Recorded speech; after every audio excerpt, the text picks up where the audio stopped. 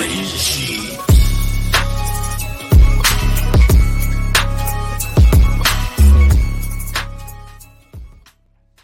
And welcome into this edition, episode number 8 of the Grind on Sports. I'm Wayne Kaiser, and to your left, my right, is the Jabari Davis. Some call him Train Davis. He went by Juice there, but Coach is how my little boy calls him, Coach Jabari. How you doing, man? I'm doing awesome, man. Doing awesome. Glad to be back on the grind, hanging out with you for a few minutes tonight. Very busy man, like yourself, a dad, a coach, father figure, you name it, man. Just trying to do my best to help people become successful, and mainly that's the youth. Yeah. And you're knocking it out. I think a lot of people, especially in the Knoxville area, when you say Jabari Davis, they remember the early 2000s, the 230-pound tailback that just kind of wreaked havoc in the Southeastern Conference there in Knoxville. But really, what you've carved out in East Tennessee and really probably the Southeast over the last few years, especially post 2018 when you developed your camp, I think that's the legacy. But we're going to talk about both of them here today. Of course, we've started. Last week was Coach Tony Iruli of Carson Newman University. I'm sorry. And then previously at Maryville College. But we're gonna have local legends. We're gonna have former Vols. We're gonna try to get a lot of different cool East Tennessee people to talk to over the next several months, and hopefully just continue to add on to that. But out of Stone Mountain, Georgia. So let's back up, see how Jabari gets to East Tennessee. Out of Stone Mountain, Georgia, Tucker High School. I guess just jump right into it. How do you get to Knoxville? Kind of look at your recruiting process and kind of how did it come to be that you wore the orange and continue to wear the orange? Well, growing up in Georgia, man, you already know I was born and bred a Georgia Bulldog, Georgia Tech Yellow Jacket as a kid. Watching those football programs thrive in the 90s and early 2000s, seeing Georgia battle in the SEC, and like I said, Georgia Tech win some good games in the ACC. So when I got to high school, that's when really the whole recruiting thing really happened. Started playing football at a young age and really got passionate about it in middle school. That's when I really started noticing that I had some talent to work with, and some people around me told me, hey, man, you're pretty good at this thing, man.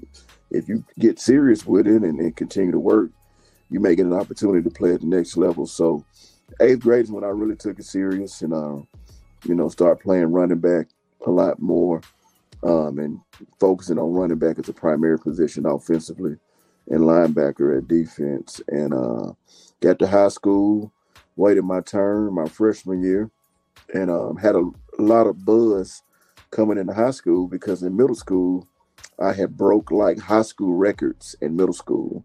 I played in the state of Georgia. That's a big deal. Yeah. So so the middle school that I went to was a high school that turned into a middle school, and I broke like the single season rushing record for the high school in 6 games.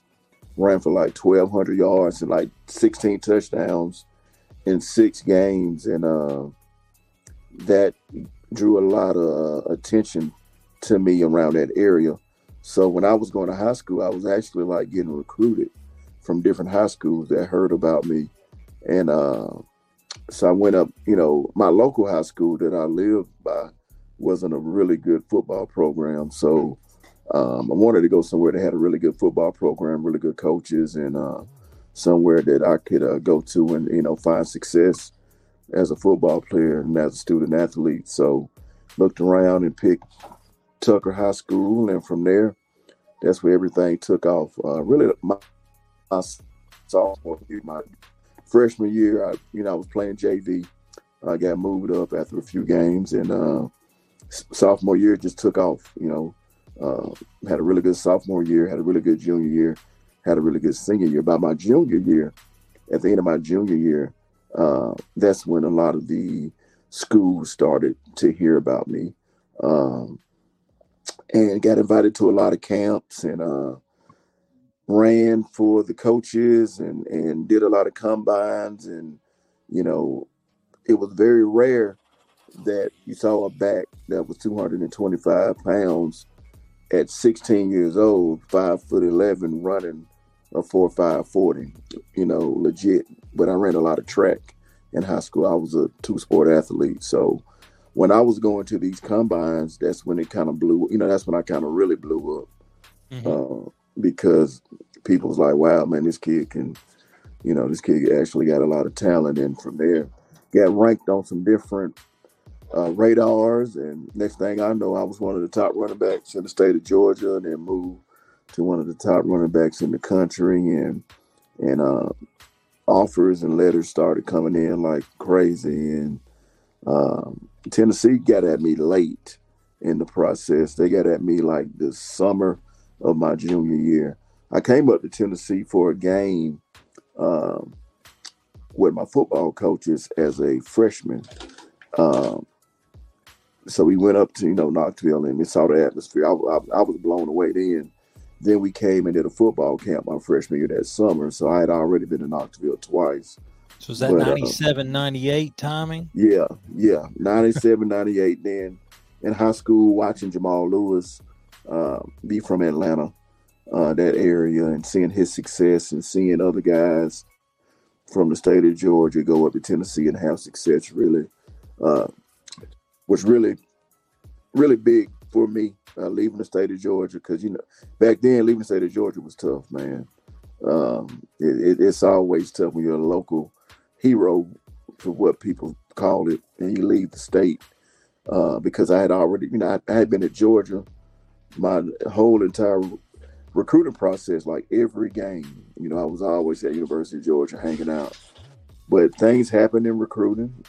Kids go see other places, and coaches get fired, coaches get hired, and you grow up a little bit, and you want to mature, and you want to leave your state and just see what else another city has to offer, but somewhere that's close, that your parents can come see you play, and your teammates and family. And around 2000 is when Tennessee was looking really good.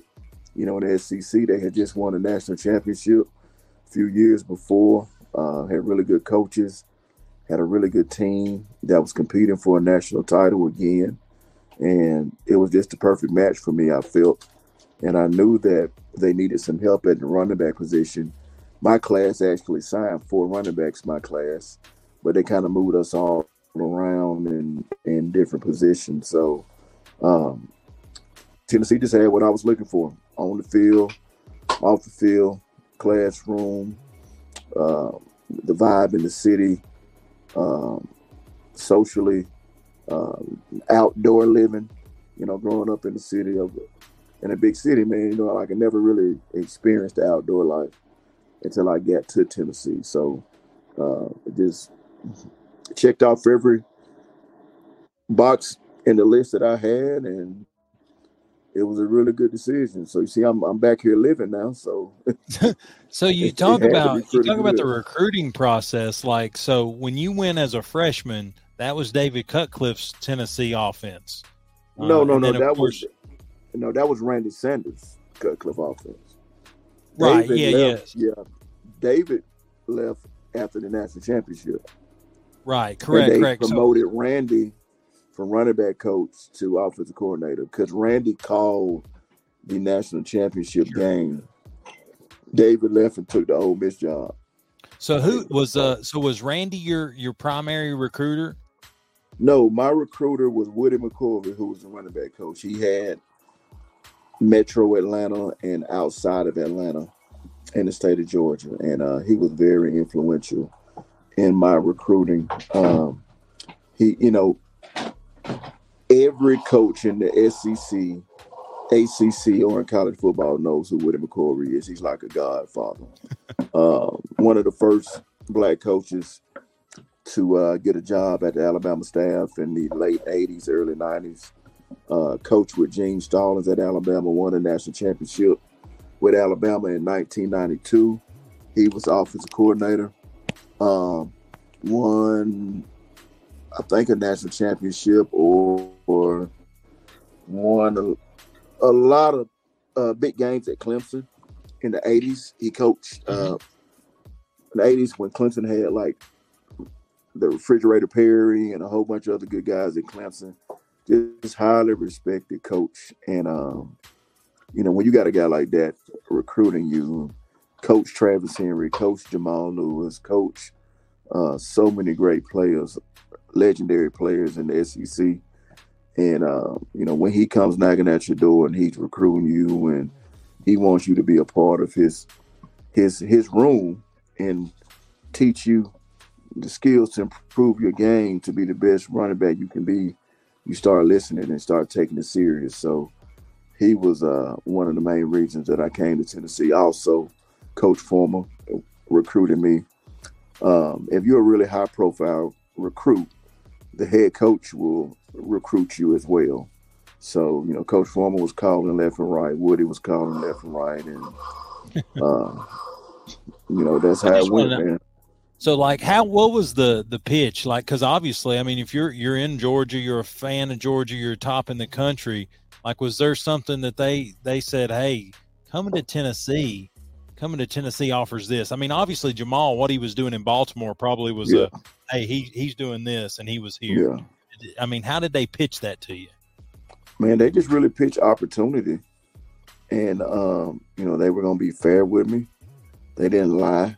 Because, a lot of these coaches, recruiting is a lot of nonsense a lot of times. But, they told me, hey, we're recruiting 3 or 4 backs. You fit the mold of what we want or what we want to do. You're going to get a shot to earn a spot. But, we're not trying to, say that that you're going to be the man right then and there, but because you got to earn it.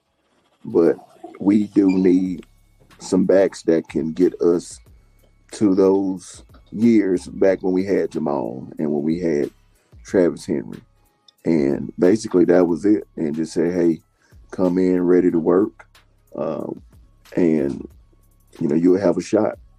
So yeah, I guess at that time, Travis Henry was in Denver doing his thing. Yeah, Travis was in Buffalo. Oh, he started in Buffalo. Then he went to Denver. Travis had left because I remember meeting Travis for the first time my senior year. Jamal was playing for the Ravens my senior year. Travis was a senior because he stayed. Jamal left early. And Travis Stevens was a backup. So when I got there, I knew Travis Stevens had his opportunity to be the starter. I wasn't trying to come in and take nobody's position. Hey, I don't even know the game for real like that. I'm still a freshman. So, but when I came in after Travis Stevens, it was a race, for the position. So that was the reason I was able to get a lot of opportunity my sophomore year as well, because me and Cedric Houston were like co-starters that year after Travis left, and Travis had a remarkable senior year. That was the year he was a Playboy All-American. And I really think he had a huge year because he had some true freshmen that was on his heels, that was really good. So, but he taught us a lot, taught me how to practice, taught me a lot about the game mentally, physically, how to take care of my body. So I'm very thankful that I got to sit behind and watch a guy like Travis Stevens have a great senior season, because I learned so much from the game from him. And talk about your time in Knoxville. I took some screenshots. Just, of course, my research is very thorough. Wikipedia is very helpful. Yeah, things take care of me. But the teammates that you had while you were at Tennessee, just some names. Your freshman year, guys that hit the draft the April of your freshman year. John Henderson, Dante Stallworth, Haynesworth, of course, Travis Stevens that we talked about. A lot of great players there. Will Overstreet, which I think you talk about just a tenacious college player. Will, man, he was Overstreet was the man. That was like a grown.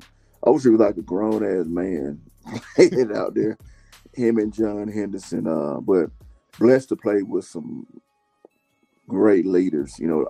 One thing about those guys that you mentioned, those guys are under the umbrella of Al Wilson.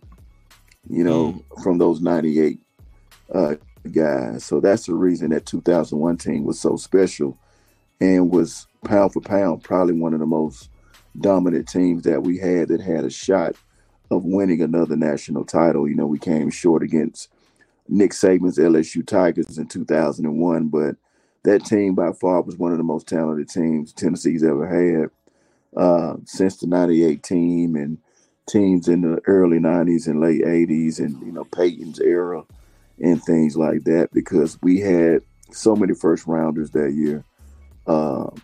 We were loaded. People talk about the Miami Hurricanes 2001 team, and, we were supposed to play them if we would have beat LSU in the SEC championship. And that would have been a game for all the ages, man, because on that field, you had probably about 10 first rounders on that field. That was Ed Reed's senior year. They have Vince? Was that Vince Wilfork, Vince Wilfork, Ed Reed, Andre Johnson? They had a freshman Sean Taylor, Willis McGahee, Jeremy Shockey, Bryant McKinney, Najee Davenport, Frank Gore. Frank Gore. He just quit playing like a year ago. Andre Johnson. Man, do you hear all those names I'm mentioning? Yeah. Yeah, I mean, I've used them on Madden my entire adult life. Those guys versus Casey Clausen, John Henderson, Albert Hainsworth, Jason Witten, Will Overstreet, Travis Stevens, Jabari Greer, had Kelly Washington in there. Kelly was a Playboy All-American his freshman year. We had Kelly at the X, Dante at the Z. No, we had Kelly at the X, Dante at the Z, Jason Witten at the tight end, and Travis Stevens and Will Bartholomew, fullback and tailback, with an offensive line that was it had Chris Scott Wells. No. Yeah. Scott Wells, Fred Weary, Will Offenhusel, Michael Munoz. Man, we got to play. And then the defensive line had Abreu Franklin. I think that's a name that gets forgotten about a lot. He was a beast. Yeah. Abreu came in from JUCO, and I got to play 2 years with him.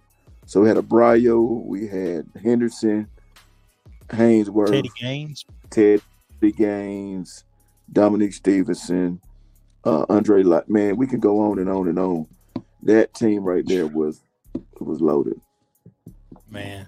But talk about a couple more. So that was your freshman year, senior. I do have to ask one question about John Henderson. You know what he did in Jacksonville where the guy slapped him through the face? Like, did that happen in Knoxville, and who slapped him? I'm just trying to ask. It happened a few times, man. I didn't see it until later on my freshman year, but John had his ways of getting his pregame hype mindset going on, man. He would get cranked up, and as a 18-year-old kid, seeing somebody that big yelling and screaming in the locker room, you get terrified. It's like, I don't know. You had Kevin Burnett in there too somewhere. Yeah, Kevin Burnett. I forget all about KB. Yeah, we had Kevin Burnett. Yeah, but John was the man. John used to always remind us, hey, I could have went to the NFL. I came back. John had just won an Allen Trophy. He gave up millions of dollars to come back and try to win a national championship. So that was, that was a different type of discipline and respect that he had for the University of Tennessee.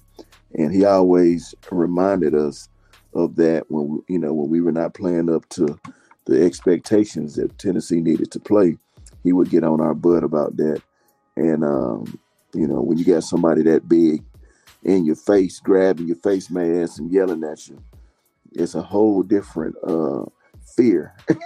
Well, and it's funny. it's funny because you talked about him being under the Al Wilson umbrella, right? But Yeah. there was times that people talked about, discipline on the team in the late 90s, and the comment was made, yeah, we respected Coach Fulmer. Yeah, we were respectful of Sarge and Coach Chavis, right? But they were scared to death of Al Wilson. They did not Yeah. want to upset Well, Al Wilson. those great teams, man, have those guys where they are, the head coaches on the field.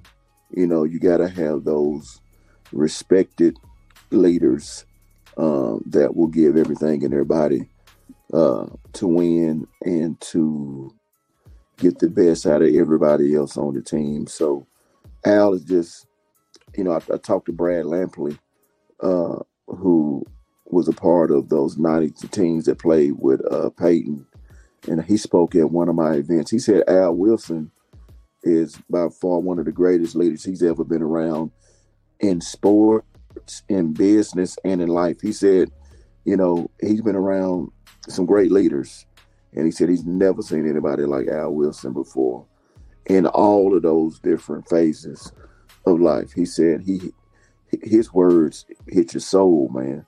And, you just don't have guys like that. That's the reason I tell Tennessee fans, you can't compare the guys now to the guys that we were blessed and honored to have. It's only one Peyton Manning. It's only one Al Wilson. It's only one Jamal Lewis. It's only one Eric Berry and the guys before that, and, those guys were different. Those are generational type players. And to put people in those categories is just too much pressure, to live under that. It's just like being Right. Peyton Manning's son, or, Which he can sling it. I saw him at the Pro Bowl. He can sling it. He can sling it, but, LeBron James Jr., it's so much pressure that these players have to live under when you play that position for for this university, or just, for any other school or any other team that you go to, and you have somebody that really changed the way the game was played. And we do that too many times, and that's something that we have to stop. Yeah. I think the GOAT. That's a relative question, right? I think it's about the time you play in the game, the rules that you play under, all those things. But Jabari, you had a really, really nice career at the University of Tennessee. I think shows 22 touchdowns, just north of 1,230 something yards there. Nice career there. What in that 4-year span, got touches in all 4 years? What's your favorite memory, of your time at Tennessee? Like I said, my freshman year playing with some amazing teammates. A lot of guys that taught me a lot about football and in life, leadership, accountability, discipline, things that I still use today as a man, a father.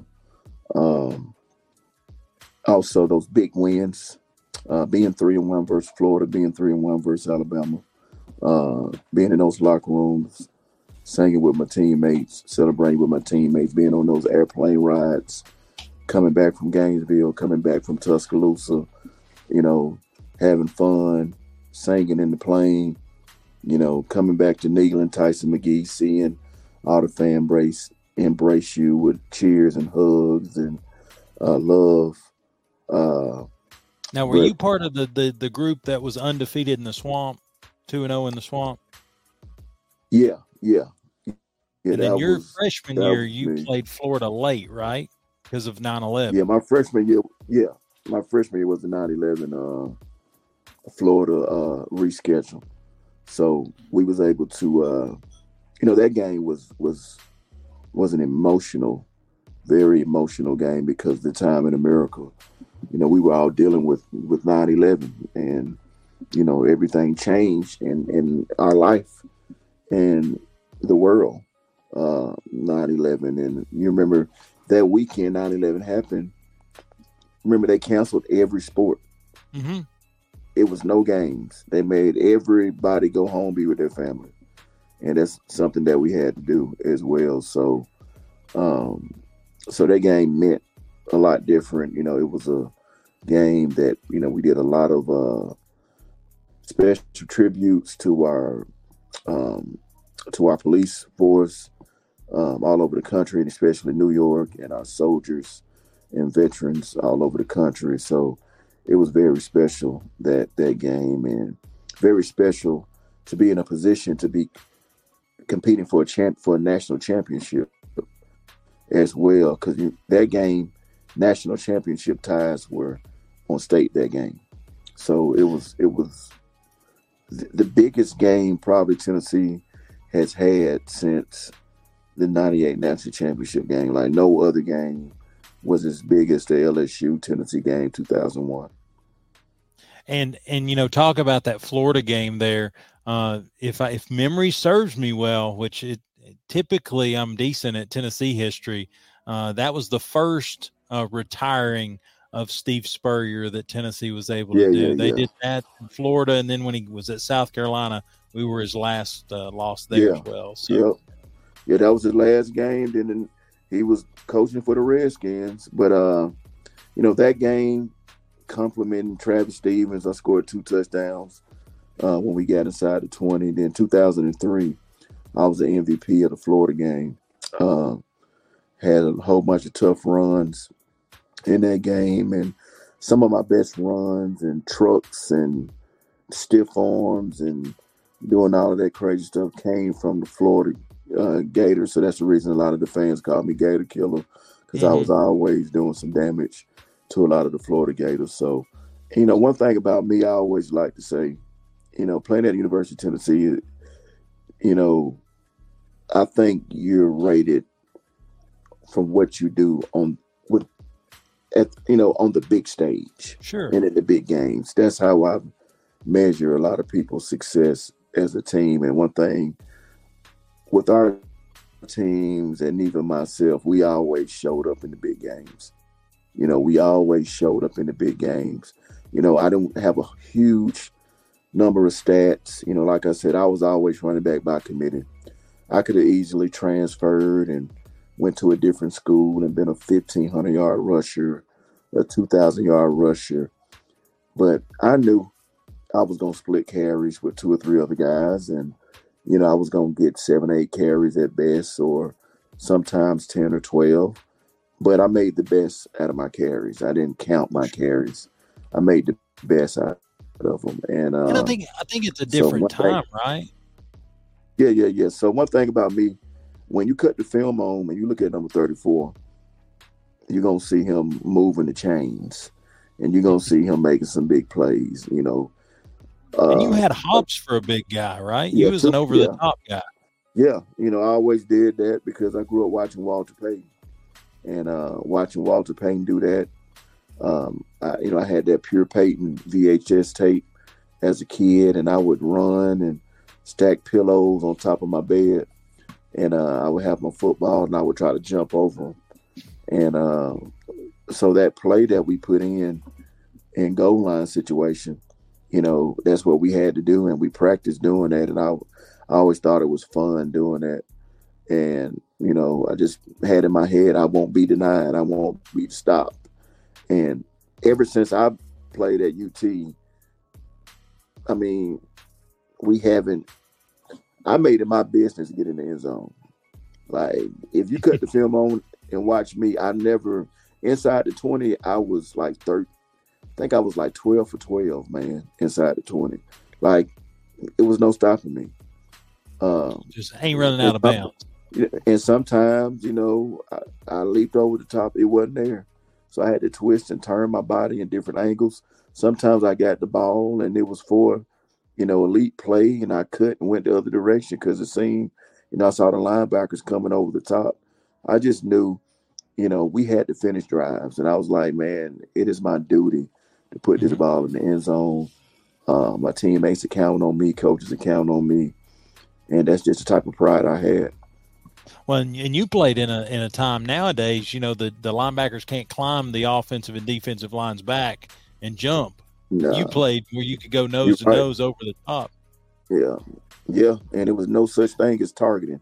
So, man, everybody was leading by their helmet and the crown, and um, shoot, if you had a concussion, you set out for one play and you went back in there. Keep It wasn't going. no, How many? yeah, it wasn't no It's like protocol. Varsity Blues. It's like Yeah, it wasn't Varsity no Blues. protocols. What's the protocol? That's just called a bell ringer. Oh, but yeah, the Varsity Blues. It's Billy Bob's got to have true Yeah, false. Is the man holding exactly. some fingers? True.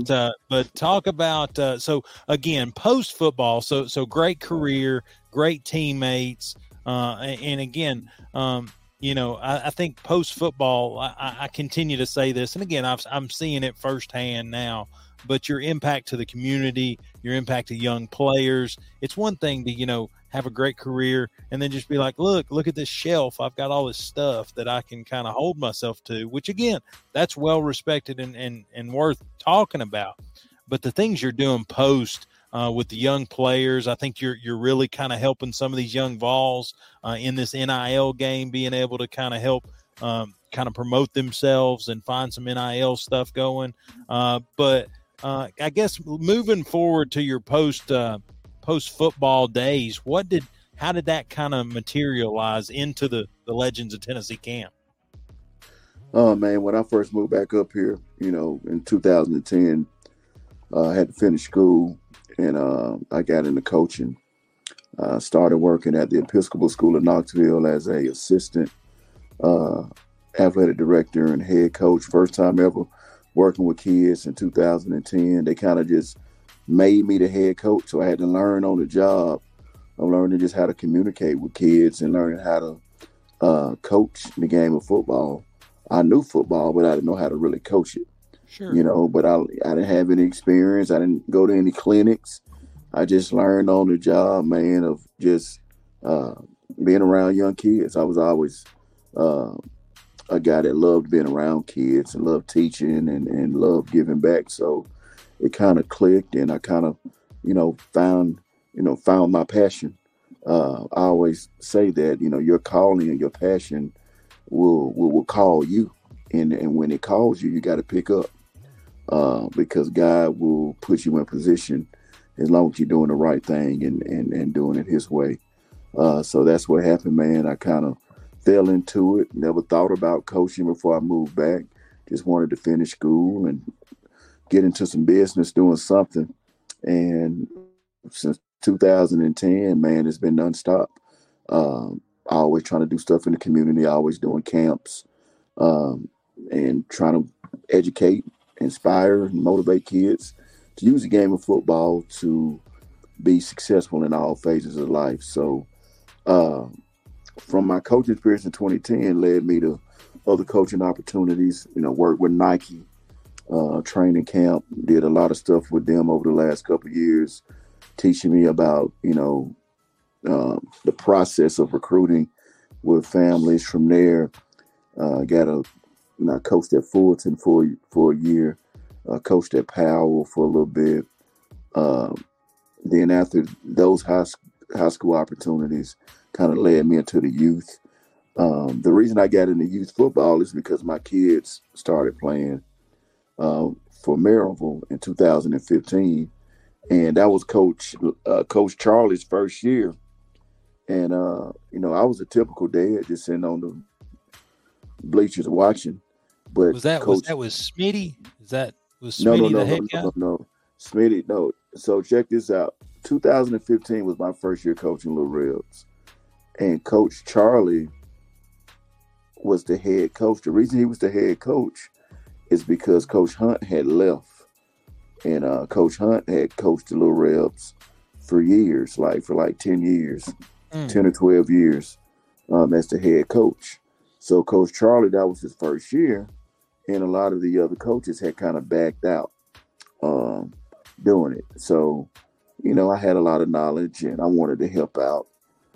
And I saw them struggling out there. And so I just wanted to just give them my support. And I ended up becoming a full-time coach over the last 7, 8 years, man. So that's how I got involved with the Little Rebs.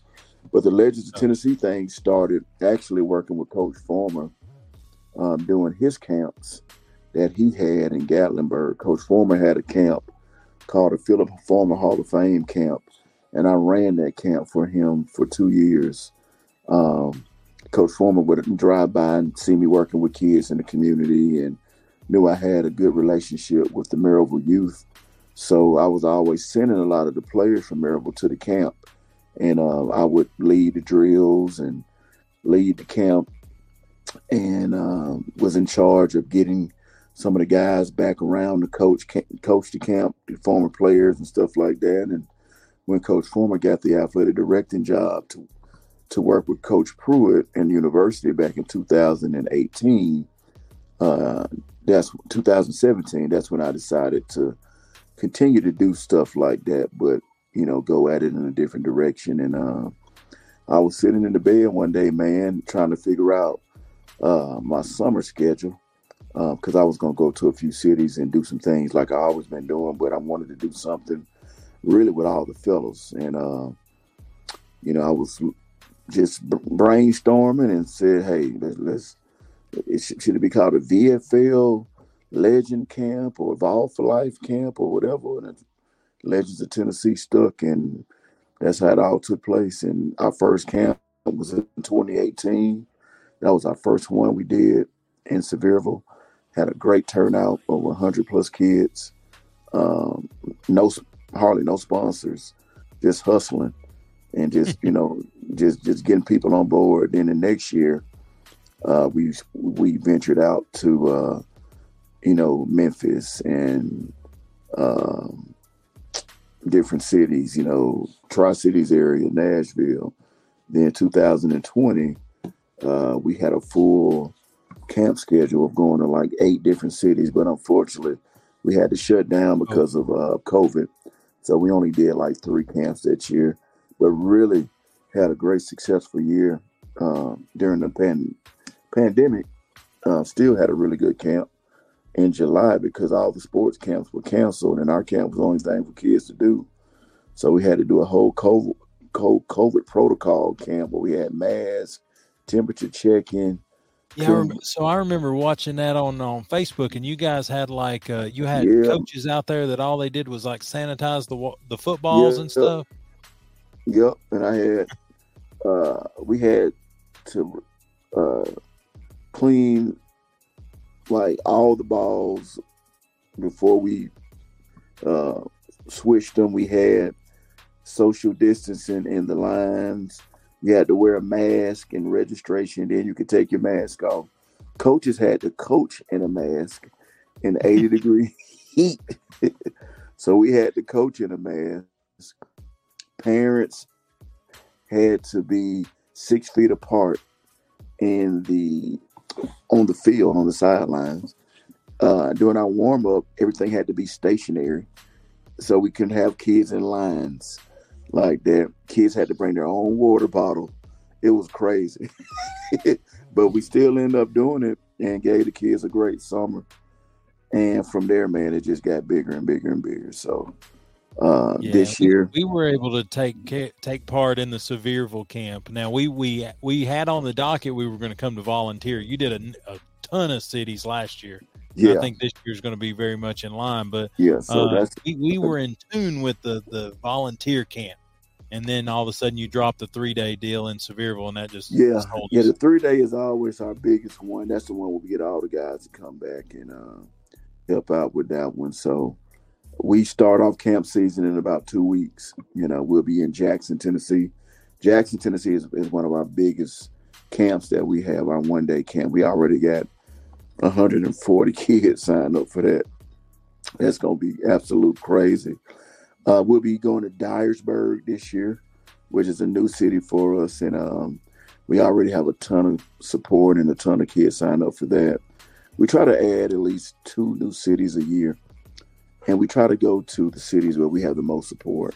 Sure. And some of the cities that are underserved and need something fun and exciting for those kids to look forward to doing and those families. So Working with the young guys, the current guys have been a blessing with NIL, being able to mentor those guys and to be around those guys and teach those guys about giving back and teach them about how important their platform is to be able to be around these kids and love on these kids and help these kids, not only in the game of football, but in life and in school and in support.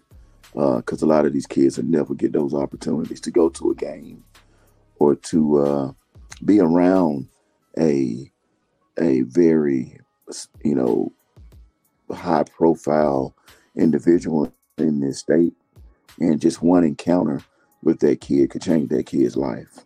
You know, can make the kid. I can speak to point blank to your point. Last year, Jalen Hyatt was at the Sevierville camp. He signed the little poster that my boy got from the camp. Alabama game this year. So Laura and I went to the game. We enjoyed all that. And then we get home. My little boy, bright-eyed and bushy-tailed, he said, Daddy, he said, that's who scored 5 touchdowns tonight. And I'm like, he made a connection that he wouldn't have had he not enjoyed your camp.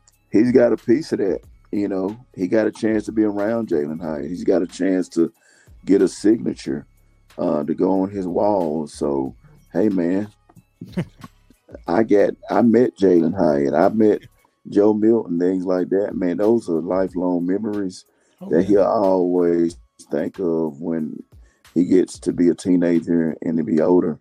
Like, hey, you know, I got an opportunity to be around those guys, work with those guys. Those guys maybe believe that I could be great at doing this thing. And that's the same thing that inspired me as a young athlete, you know, having those Atlanta Falcons and those college football guys, going to those camps, meeting those guys and seeing what they do. And those guys giving me talks about, hey, you know, you can do this too. It takes a lot of hard work, discipline, and dedication, but you can do it, man. Don't let nobody stop you. Keep working. Believe in yourself. Don't get caught up in the he say, she say. Don't get caught up in what nobody else is saying and speaking down on you, man. You can do it, because I was in your shoes too. I was small. I was, you know, I wasn't that fast. I wasn't that athletic, but I kept working. I didn't believe in what nobody else was saying. I just got to myself and kept praying and kept working. Right. So numbers are pretty staggering since 2018. Again, put the asterisks on the COVID year.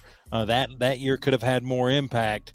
But since 2018, numbers of 4, possibly 5,000 kids impacted by the Legends of Tennessee camp. And that's just a facet of what you do in our community. There's also talk about the reading initiative that started this year, but there's also, I love the moniker, the huddle, the having undeniable dedication, discipline, leadership every day. I think that encapsulates what you got to do. Yes, sir. So we wanted to be able to be versatile and work with young minds on and off the field a lot more. We saw a lot of the kids struggling with reading post-COVID. A lot of the test scores have been down in Knox County, and a lot of the schools need more support. You know, it takes a village to help a young kid reach his potential. And we wanted to be able to maximize the current players' platforms and get them in the classrooms and educate the kids on the importance of reading and why you should read 4 to 5 times a day, you know, and what you gain from reading.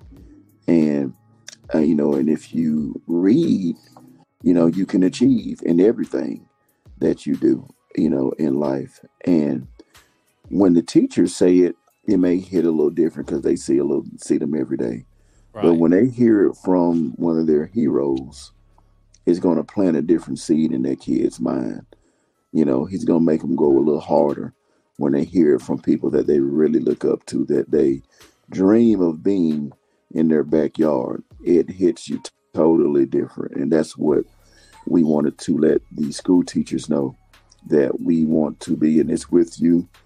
Be supportive. We will come once a week and volunteer and be a teacher's assistant to help push these kids, motivate these kids into achieving greatness in reading and in their academics. And in 3 weeks, we already see kids already improving in their test scores. I mean, in their grades and in their studying habits, just by giving them that one-on-one attention and being in those classrooms and being a part of those small groups and just making them feel like they're a part of the family.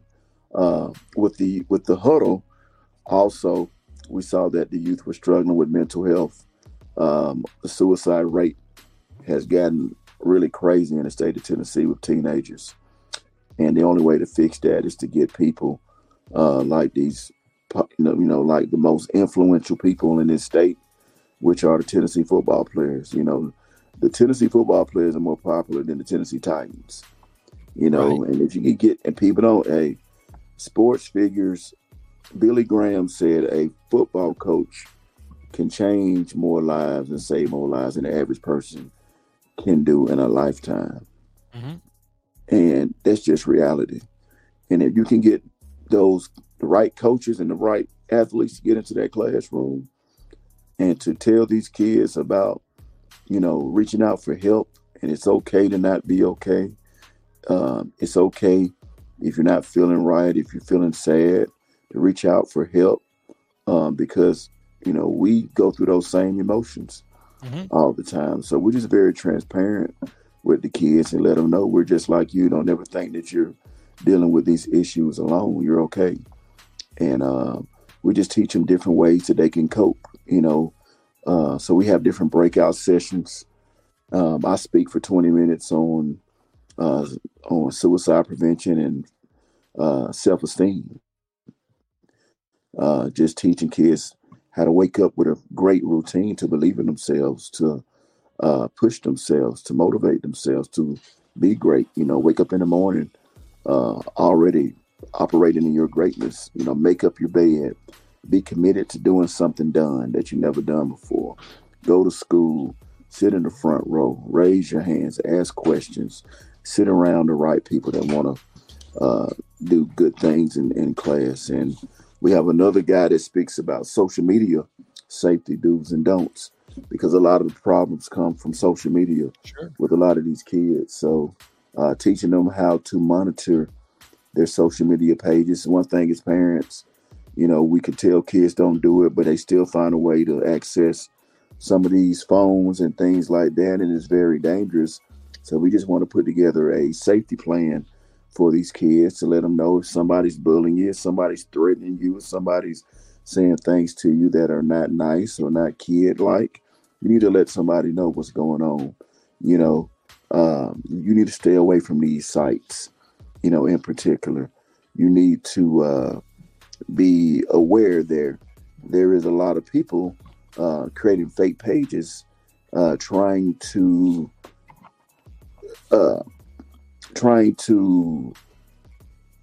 potentially get you to do something that you have no business doing. Sure.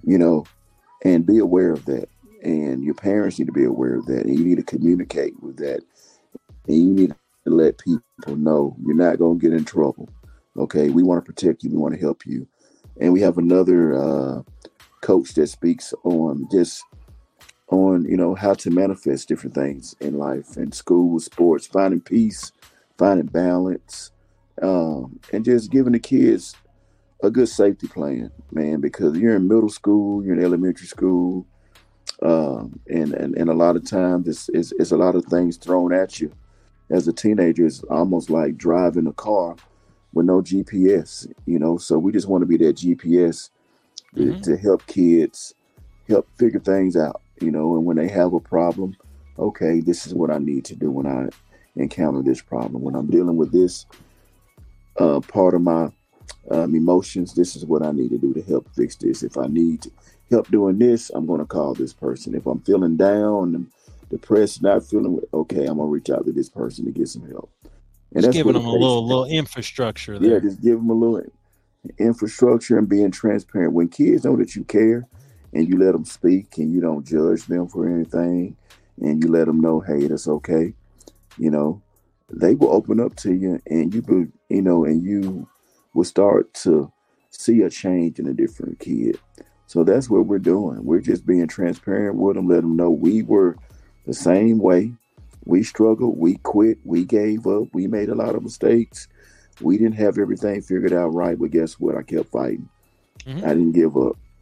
I didn't harm my body. I didn't hang around the wrong crowd. I got around my coaches. I got around my teachers. I got around my pastor. I got around my elders. I got around great people in the community that motivated me to do better. And that's the reason I was able to get to the level that I was able to get to. Well, Coach Jabari, and I think the climb's still going, man. I think just your impact, you're bringing people with you, and I think that's Thank you, man. That's what you got to do. You got to help. We all have been called to serve, man. We're all servers. God created us to help one another. And don't let your people fall down by the wayside, man. If you got some way to help somebody, help them. I agree 100%. But Coach Jabari, I know you've given of your time, and I've got like two real just funny questions, and then we're going to talk about the fundraiser that's going on here in just a second. I know the seats are limited, but we'll go ahead and talk through it. Two things. One, in the world of NIL, that's now. It wasn't there when Coach Jabari or when Jabari Davis Juice was kind of thundering through Neyland Stadium. If you were to have NIL aspirations, would you kind of look at the juice path, or would you look at the train path? Like where would you be looking there? Probably a little bit of both. I would get it all right. I would probably get with some beverage companies in Knoxville, and also get into the some companies that deal with the railroad type stuff, man. Yes, I would put me a package together. I'll be endorsing different trucking companies, train companies, juice companies. I'm surprised, as diverse as Peyton is in his advertising abilities, that he hasn't started his own NIL stuff. Just because he's in insurance, he's in pizza, he's everywhere.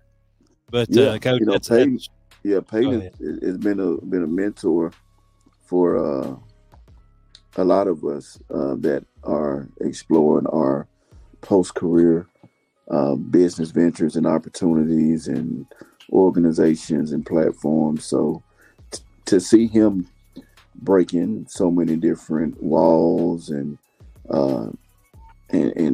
consistently doing so much stuff, insurance, hosting Saturday Night Live, hosting country music awards.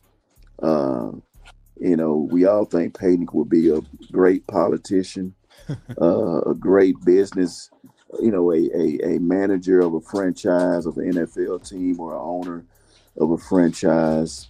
And he just shows you that, hey, football is just the beginning. There's so much more that you can do with your platform as a former University of Tennessee player. Speaking about former, current, or what have you, the name Jabari's been there's been multiple through the lineage of Tennessee football. Where do you put yourself in the ranking of the best Jabaris to play at Tennessee? We've got one sitting there in the running back room right now. Like I said, man, early one. It was only I'm definitely the coolest with the most swag. But I respect the other Jabaris. Jabari Greer was a great teammate. One of the best football players, one of the fastest guys I ever seen play the game of football, and I still communicate with him. We actually hung out 2 years ago. He brought his son to a football camp. He's living in Nashville now, and he does a podcast, and he does some ESPN stuff in Canada, ESPN Canada. So he does some stuff, I think, for the CFL, but he's doing very well.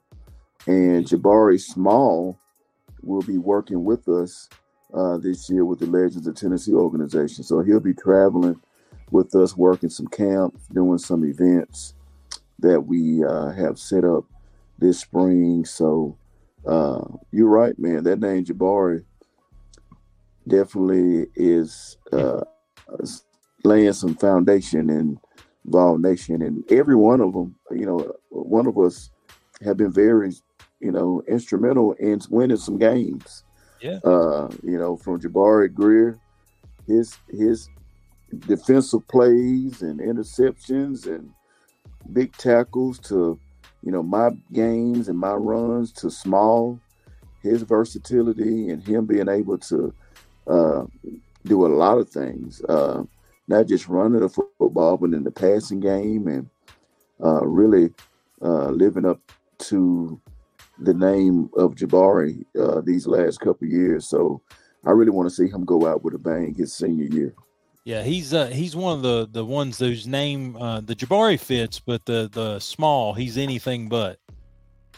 But yeah. But Coach, really talking about we've scanned the gamut. We've went from basically the late '90s to now. This I think upcoming weekend you've got Sips and Cigars. This weekend fundraiser for your camp and stuff. A great event there. Honestly, limited tickets available. But tell us what that's all about.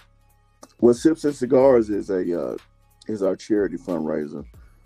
If you're familiar with any nonprofit organization, they always have that one charity fundraiser that they do every year. This is ours. It's our fundraiser that gives us a kickstart to all of our 2023 programs. Like I told you guys, we have multiple programs.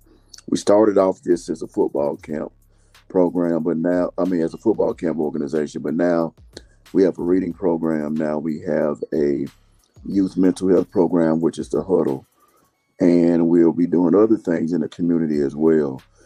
In order for us to travel and to bring these camps and to bring these programs to different communities and classrooms and schools, it takes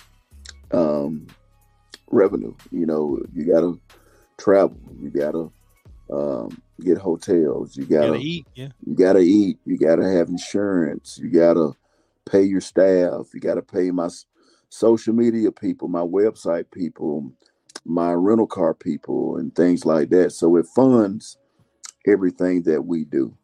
And it also helps supports other local nonprofits in those areas. And it also helps supports financial assistance to a lot of the families that email us that may need help getting their kids into camp. We always have a special place in our heart for those underserved communities, those low income areas, those families that have multiple children, those single mothers, single fathers that maybe are having a rough time getting on their feet right now, lost a job, trying to rebound from COVID or something going on in life. And we never turn those people away because, you are a valuable person in our eyes, and we want to be able to help your children.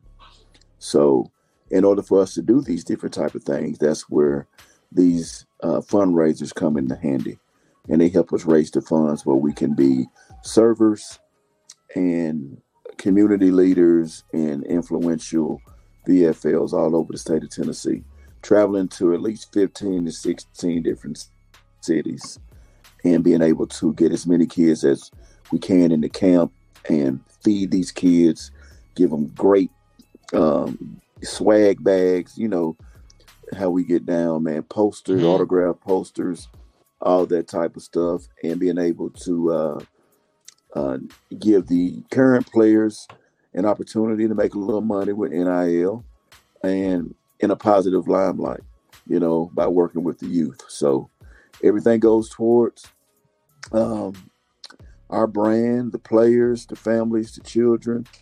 And without these different type of events, financially, we can't do it. So that's the reason we have this event. And last year we raised about 20. Yeah, we have about 15 tickets left, man. All of our VIP tables have sold out. Our VIP tables are our bigger companies. VIP tables come with some extra UT collectibles, and we have a different bar for our VIP admission people from the general admission, and you get some different benefits, and you get a private autograph signing with some of the current and former players an hour before we start. Get to chat and mix and mingle for a little bit, and bring a lot more items to be autographed than general admission people. So it's gonna be a outstanding night this Friday night, man. We're looking at hosting probably around 250 people, and we got a lot of cool auction items available.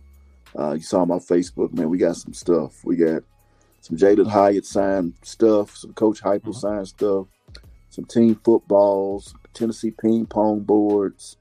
You got the dark mode cigars? Yeah. We got the dark mode cigars. We ordered 500 more cigars for the event. We got a ton, man. I can't even think about it. Man, we got all type of crazy stuff, man. All type of crazy stuff. So is a good way for those remaining tickets to get sold, if that's something that interests somebody that's watching this video, legendsoftennessee.org? Go to legendsoftennessee.org and go to events, and hurry up and get a ticket. Like I said, I will give it to Thursday. It'll be sold out. Yeah.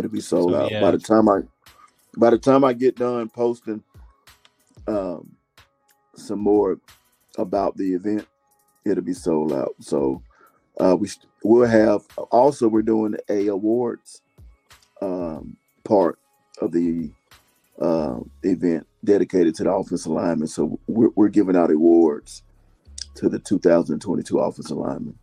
As a running back, you know, your offensive line is everything to you. And this season has been a outstanding season for the offense. They broke a few records offensively.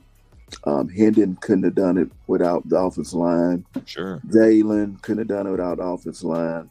You know, we hear about all their success and all their awards that they're getting, but these offensive linemen need to be recognized and saluted for their great accomplishment on and off the field this season. So we have individual awards made out for all the guys, and we will call them up. We will say something nice about them and feed them really good, get them a nice steak and baked potato, maybe sneak them a little shot of whiskey. Oh, I was going to say the offensive line, you honestly just being able to keep the pace that they did in 2023 or 2022, that would have been enough to get an award from me. Hold on one second. Hold on, man. I don't know. All right. Let me see. Okay, there we go. All right, Coach. I think that's there we go. It's just trying to tell us. It's trying to tell us I've been talking too long. But man, I couldn't have dreamed of a greater interview. You knocked it out. Again, learned a lot of things just about you as a player, as a coach, that a lot of people probably didn't know. But I think more importantly, we know what the future holds and what's available via your group, legendsoftennessee.org.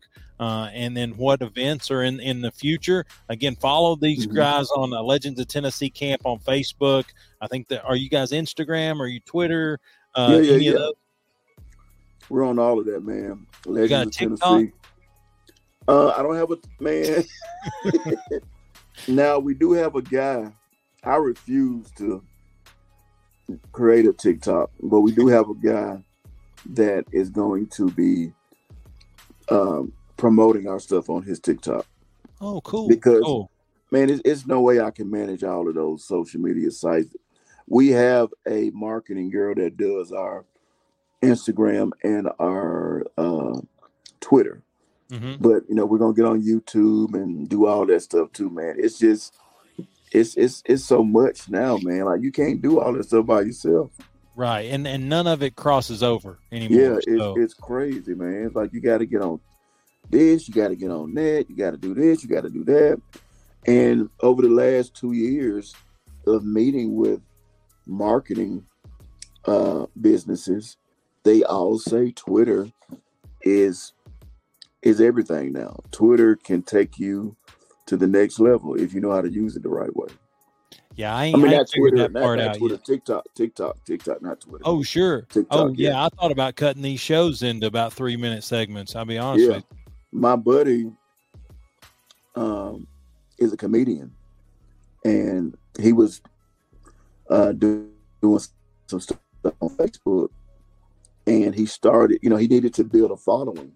So he was doing like the little Twitter stuff where, he'll see a topic, something crazy going on in the world, and he'll do his little video where, he'll put his face in the screen and say a little joke. Man, he grew to like 500,000 followers in a year on TikTok. And now when he does his comedy shows, people know who he's getting more ticket sales from his from his TikTok page. May be motivating me, Coach, but I know that's a shocker. But again, Coach Jabari, like I said, I'm sorry we're late into the evening here, but I appreciate the time talking with me. Again, teaching me a lot about how you've developed and how right now you're serving this East Tennessee and really probably the Southeast with your and development opportunities. So thanks so much for coming on. Thank you, man. I appreciate it, man. I'll see you this week sometime. Absolutely. So I can say go Vols. I can say go Rebels. We can say a lot of stuff. But Coach, until next time, we'll see you later. And as always, grind on. All right, man. Thank you, man. I appreciate it, man. It was fun. Talk to you later. All right. See you.